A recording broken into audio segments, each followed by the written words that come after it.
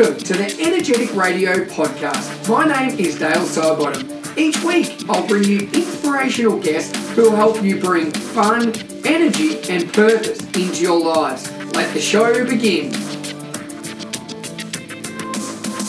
Welcome to episode number 168 of the podcast, and today I have an absolute treat for you. I can guarantee growing up you would have played Rob Angel's game. He is the creator of Pictionary, the most recognisable purchased board game in history, and I have him today with you. And the best thing about Rob is that the whole interview is Rob telling stories about the lessons he learned, how the game was created, his philosophies on life, and just so much more. And that's what I love. I know that the power of storytelling is massive, but when you can actually get it from the horse's mouth, the man that created the board game that has changed the nation, and play is such an integral part of that, with not only the human connection, but the relationships it builds. And Rob talks about that today and so much more. So, guys, this is an episode that I've been trying to get Rob on for a long time. He's a super busy man, and I really appreciate his time. And I know that anybody listening to this should be able to take away lessons that can apply in school, at home, with your family, in your work, or just generally each individual to live a better life. So, sit back, relax. This is Rob Angel, the Pictionary creator.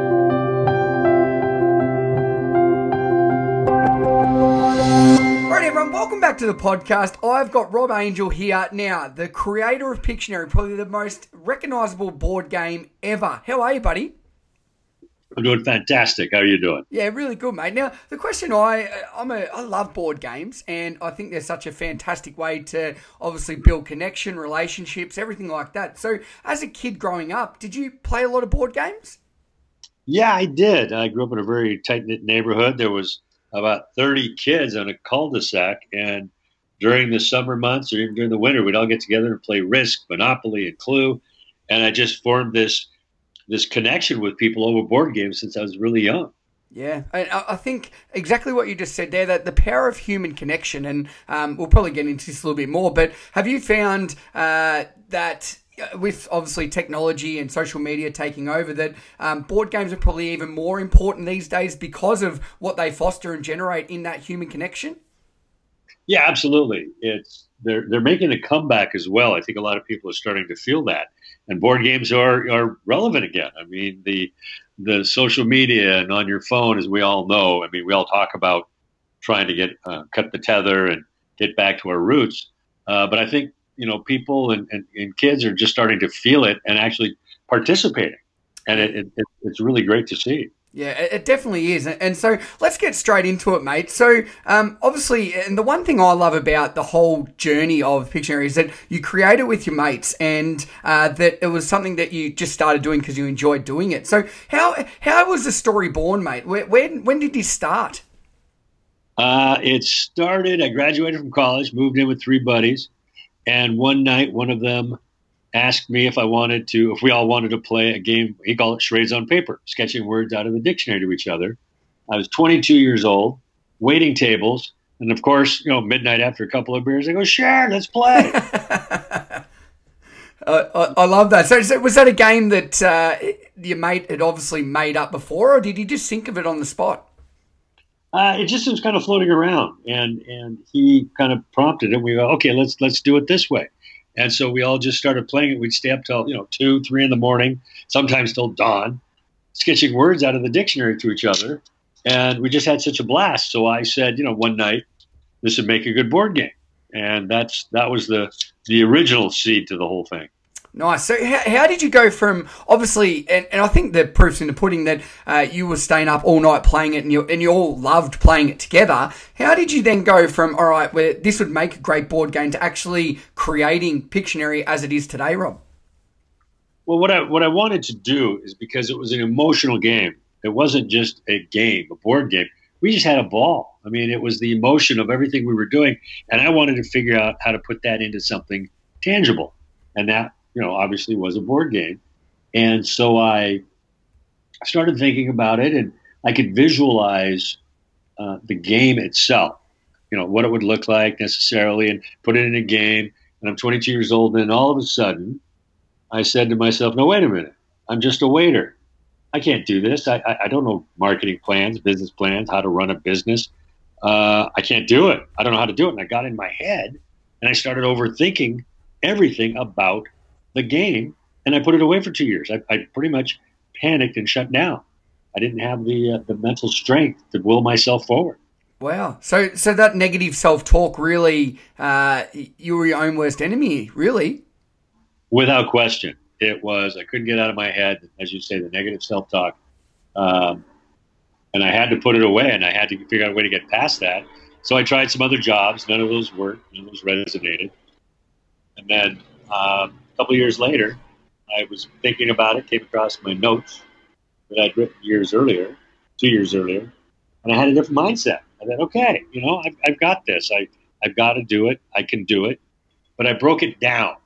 So instead of going all, crazy with the thought of doing it all at once, I said, okay, what is the simplest, easy first step that I can take, that I can manage, that I can do? Well, that was the word list. Making the words was the simplest thing. So I went in the backyard with a dictionary, pad of paper, and a number 2 pencil. That was it. I sat there, and I'm sitting in a lawn chair and opened up the dictionary, and I looked for the first usable word that I could come up with. And I looked at it, and the word was aardvark. Double A. So I write down the word aardvark. And in that moment, I got so excited. I mean, my eyes lit up. I'm sitting like a prairie dog with my head up. Anybody else see this? This is fantastic. I was like, I wrote down the word aardvark, and I just relished in that very small but significant victory.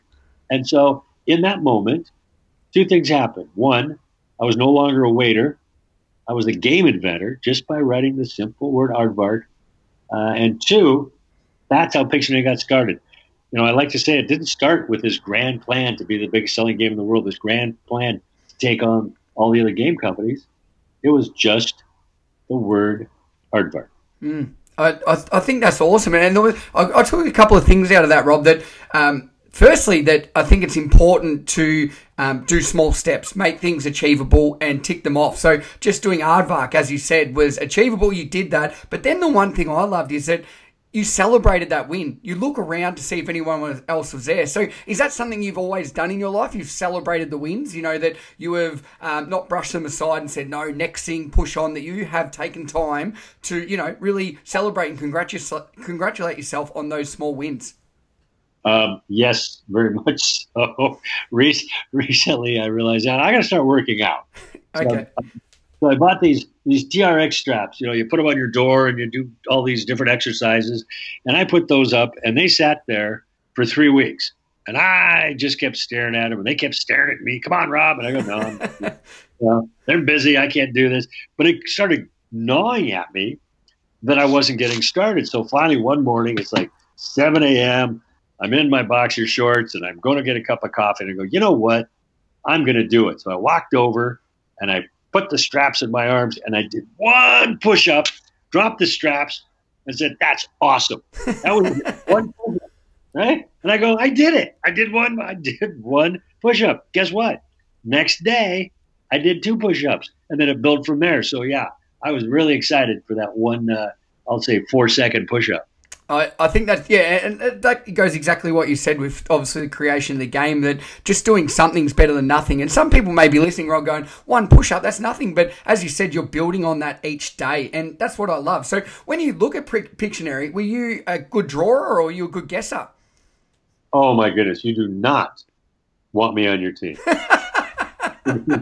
Pictionary cannot draw. That's... Mate, I love that. I think that's the most... Because I would have thought you'd be the most artistic, creative person ever and the best drawer going. Oh, gosh, no.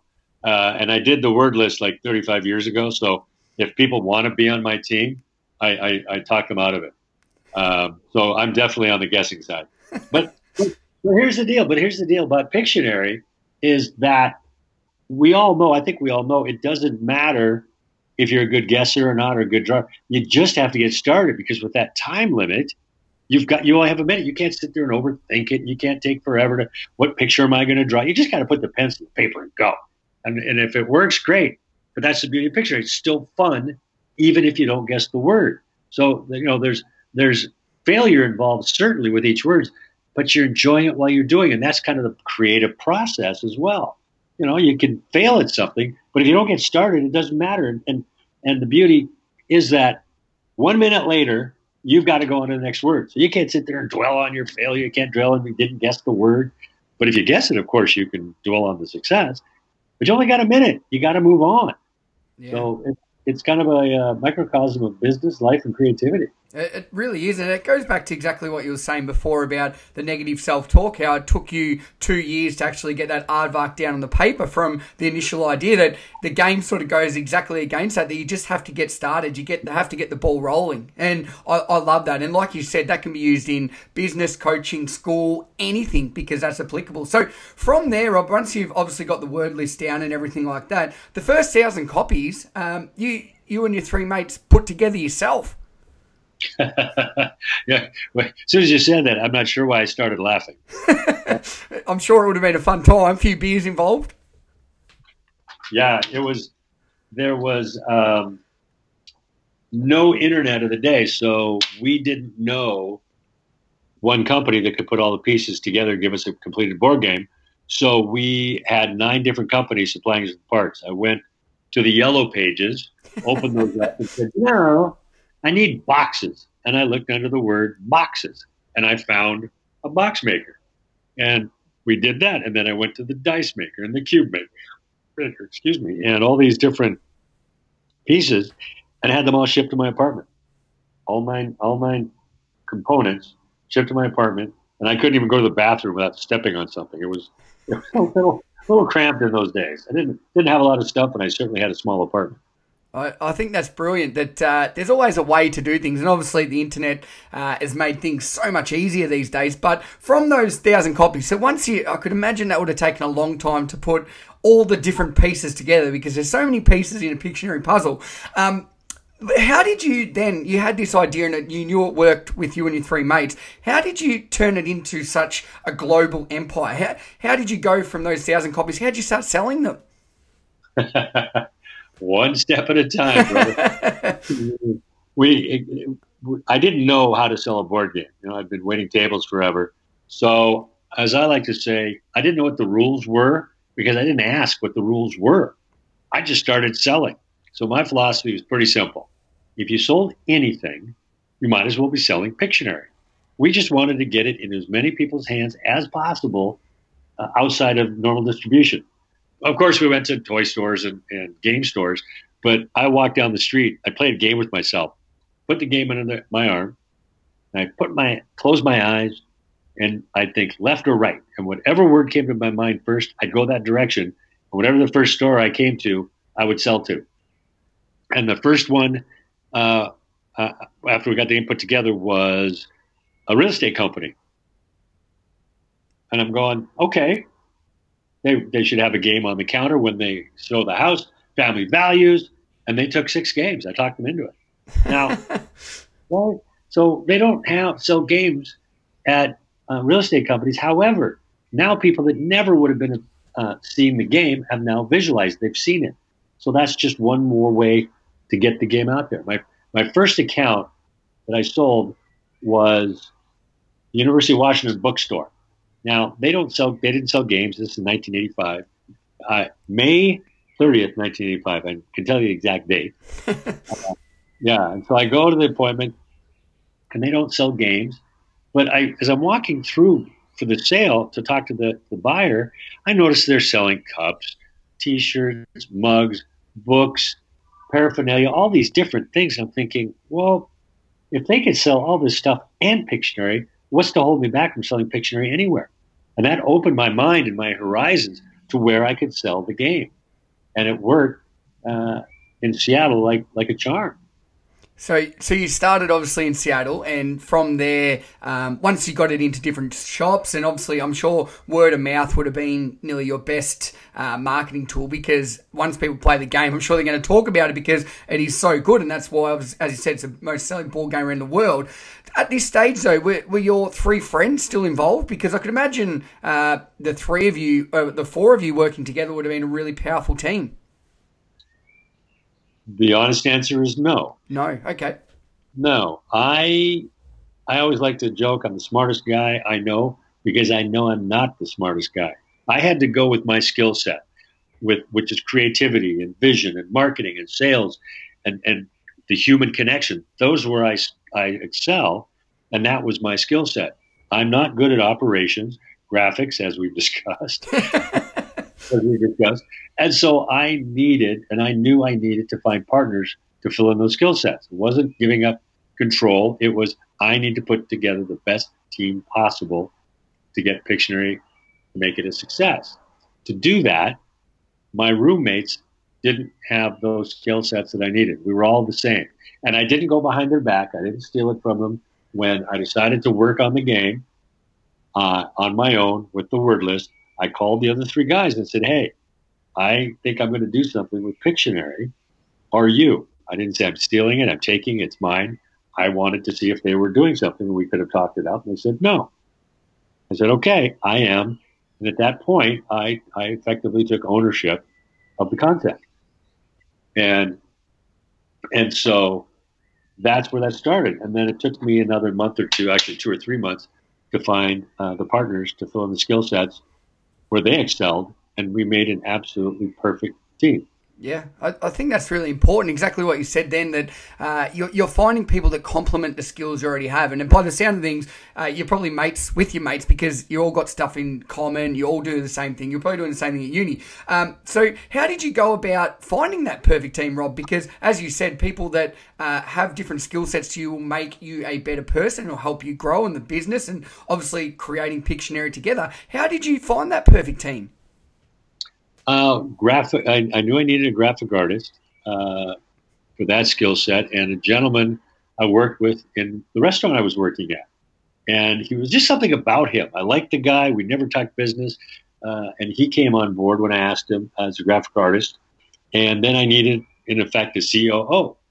And I asked the gentleman to join me, and he said no, but I was doing a play test with Gary, the graphic artist. And this guy shows up. And he's a friend of a friend, and we start playing, and I'm sketching, and he's not guessing. And I look at him, I say, "Don't you understand the concept of the game, right? You got to guess."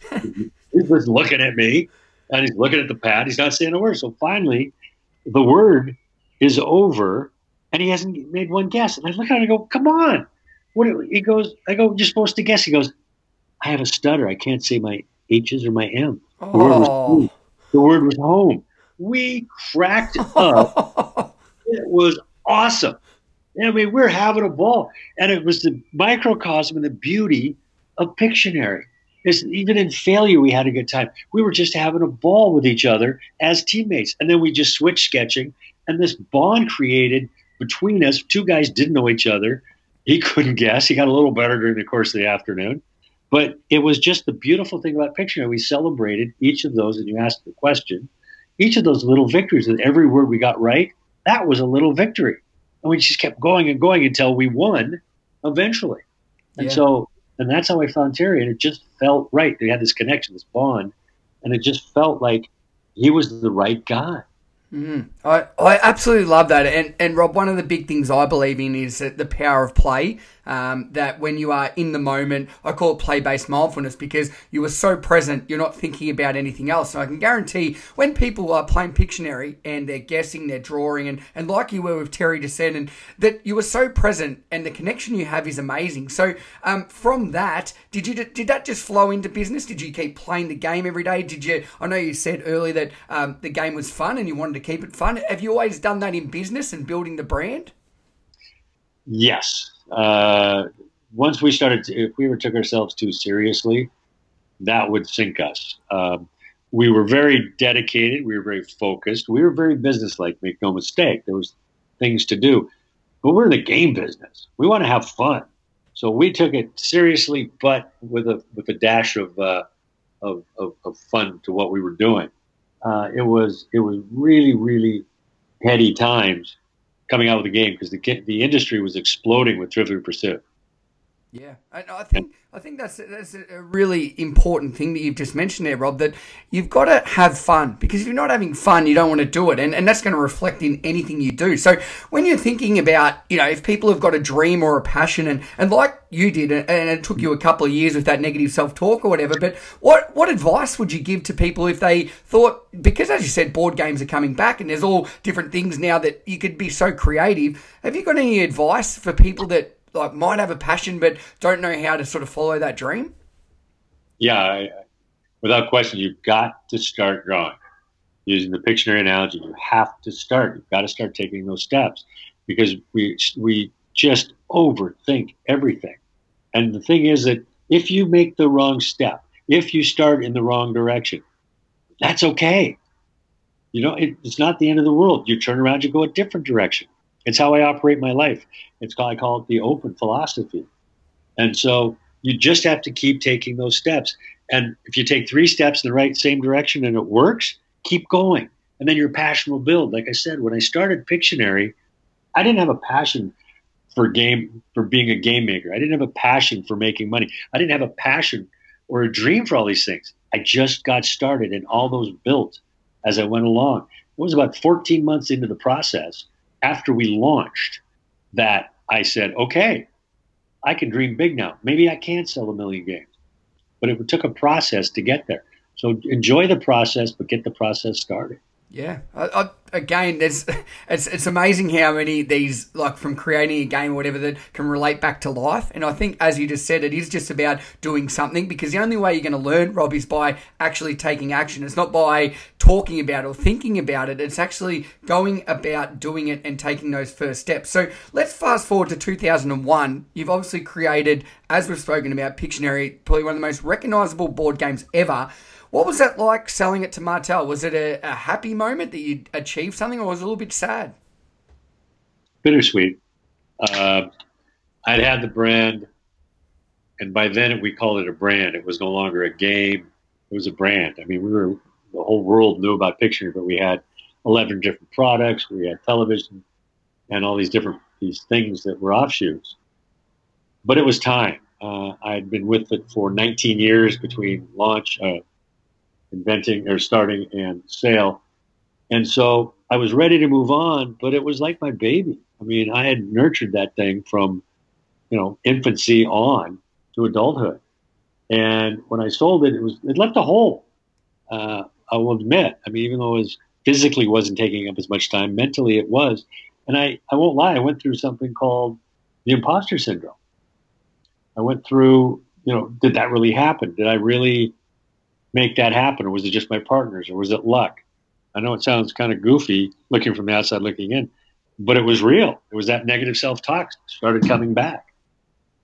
Yeah, it's really funny, isn't it? Because really, and this is why people shouldn't judge other people, but from looking at the outside in, you've just sold an amazing company. You should be feeling the best you ever have, but inside, you're feeling a little bit empty, and you're feeling like, am I, what do I do next? So how did you get over that? What steps did you take to get rid of that imposter syndrome, Rob? I travel a lot. No, I just embrace life, and I do that anyway. So I embrace life, and I just kind of look back at what I'd accomplished. It was hard for me to do, but I started having these conversations with people. And I remember I was at this restaurant shortly when I was through this, and the waitress finds out I've been in a picture, and she starts to cry. And I go, okay, what's going on? And she said that when she was a kid, she was a foster child, and she went into the home, and that the kids didn't accept her. Parents wanted them to, and so she felt like she was an outcast, and it was horrible times for her. But all of a sudden, they brought her a Pictionary game, and they realized she could draw. So everybody wants to be in her team. Everybody wants to, right? She's going, wait a minute. She went from, the zero to hero, if you will. But it just changed her life. And that, looking back, that just really crystallized and helped me just understand the power of what my invention did. Something that I created. And so, same thing for people that are listening, is that you don't have any idea what impact you're going to have with what you do. You just got to get out there and get started and see what happens with it. But there's consequences, and they're usually just beautiful things. So get out there and create something, create a business, create a life for yourself. And the influences you'll have on others is fabulous and dynamic. And it's just a wonderful, wonderful place to be. Yeah, that is beautiful, and I suppose are they the proudest moments or memories you have? Of the memories you've created with families, or the impact you've had on people in such a positive way. Is that what you sit back now, Rob, and you're really proud of, or is there other things that really sort of consume your thoughts of everything you've done? Yeah, I know. I've managed to compartmentalize that, if you will. I totally appreciate hearing the stories. I take that back. I love hearing the Pictionary stories. But I'm embarking on a new career, and I've taken my first steps in my new path, which is, kind of what we're talking about here. I love sharing my story. I love talking to people. I'm writing a book about my experience that happened with Pictionary, and I want to share that. So that's kind of my new passion, my new dream is to inspire people and just share my story and see what happens for them. Yeah, and I love that. I know you've been doing a lot of speaking to universities and businesses and so forth like that. Do you? I know you've told a lot of stories already, but the power of storytelling is amazing, and I think that's why this podcast will be very captivating, because you've used so many stories to back everything up, Rob. So is there one story that you haven't mentioned yet that might be like a lesson you learn of a failure, or something like that along the way of the Pictionary journey that is like an all-time favourite of your stories? I don't know. I'm laughing at that. There's one, and it's a business lesson that we learned early on.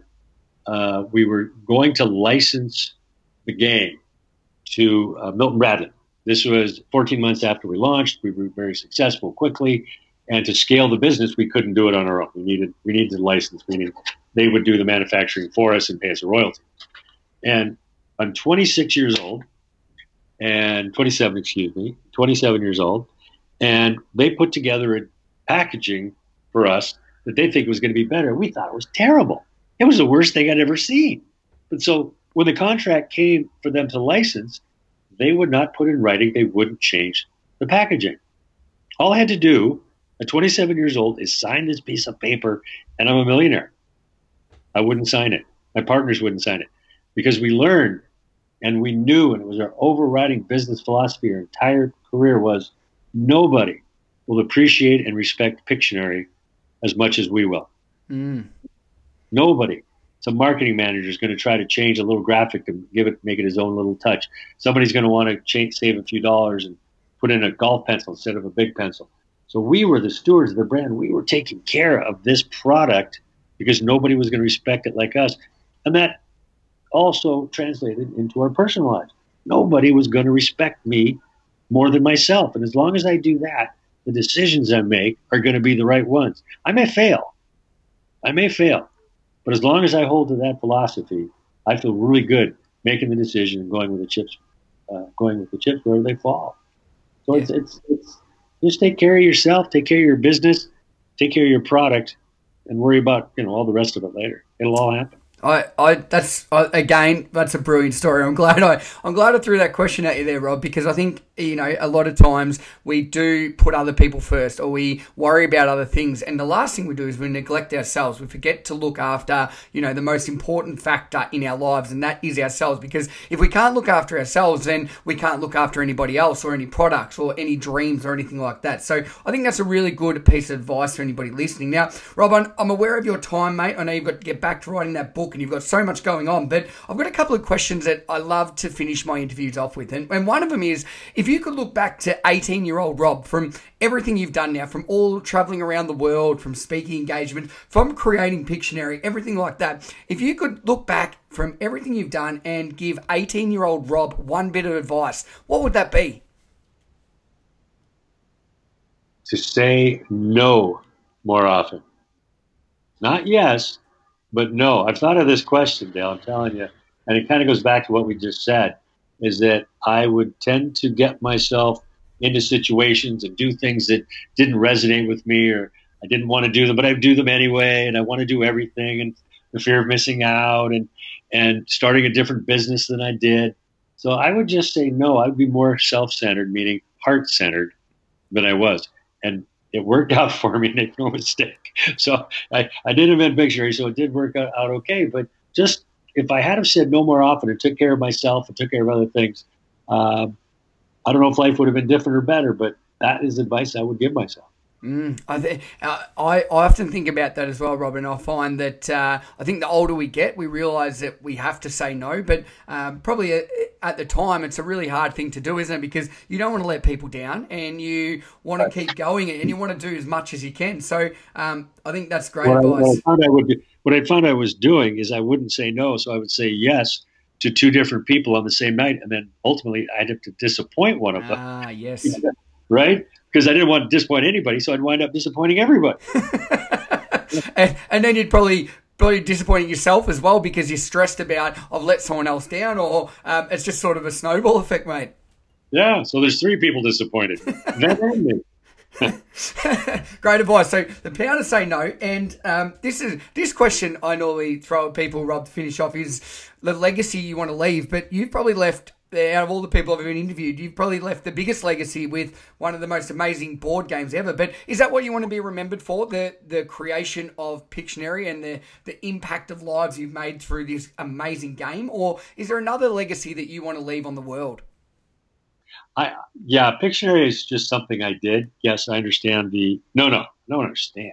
I appreciate what Pictionary did for people and myself. So yeah, I don't want to poo-poo that and sound ungrateful because, the gratitude I have for that was amazing and still is amazing. No, I want to be known for somebody that broke the rules, somebody that did what he thought was right, somebody that followed his heart, somebody that, had gratitude as he went along and made things better at the best that I could, and that other people can follow that example. Life is not complicated, but I tended to, and we all tend to make it complicated. So if my legacy is that people uncomplicate their life and just move forward with grace and style, like I have tried to do, that's a great legacy for me. I'd be very happy if that was it. Yeah, I think that's beautiful, mate. And anybody listening, you can really adapt that and start implementing that straight away today. So, Rob, before you go, mate, your book, where's the best place to go to pre-order, or is it to sign up for your newsletter? How do we obviously sign up for this so when you launch it, we can all get a copy? I appreciate that. It's called Game Changer.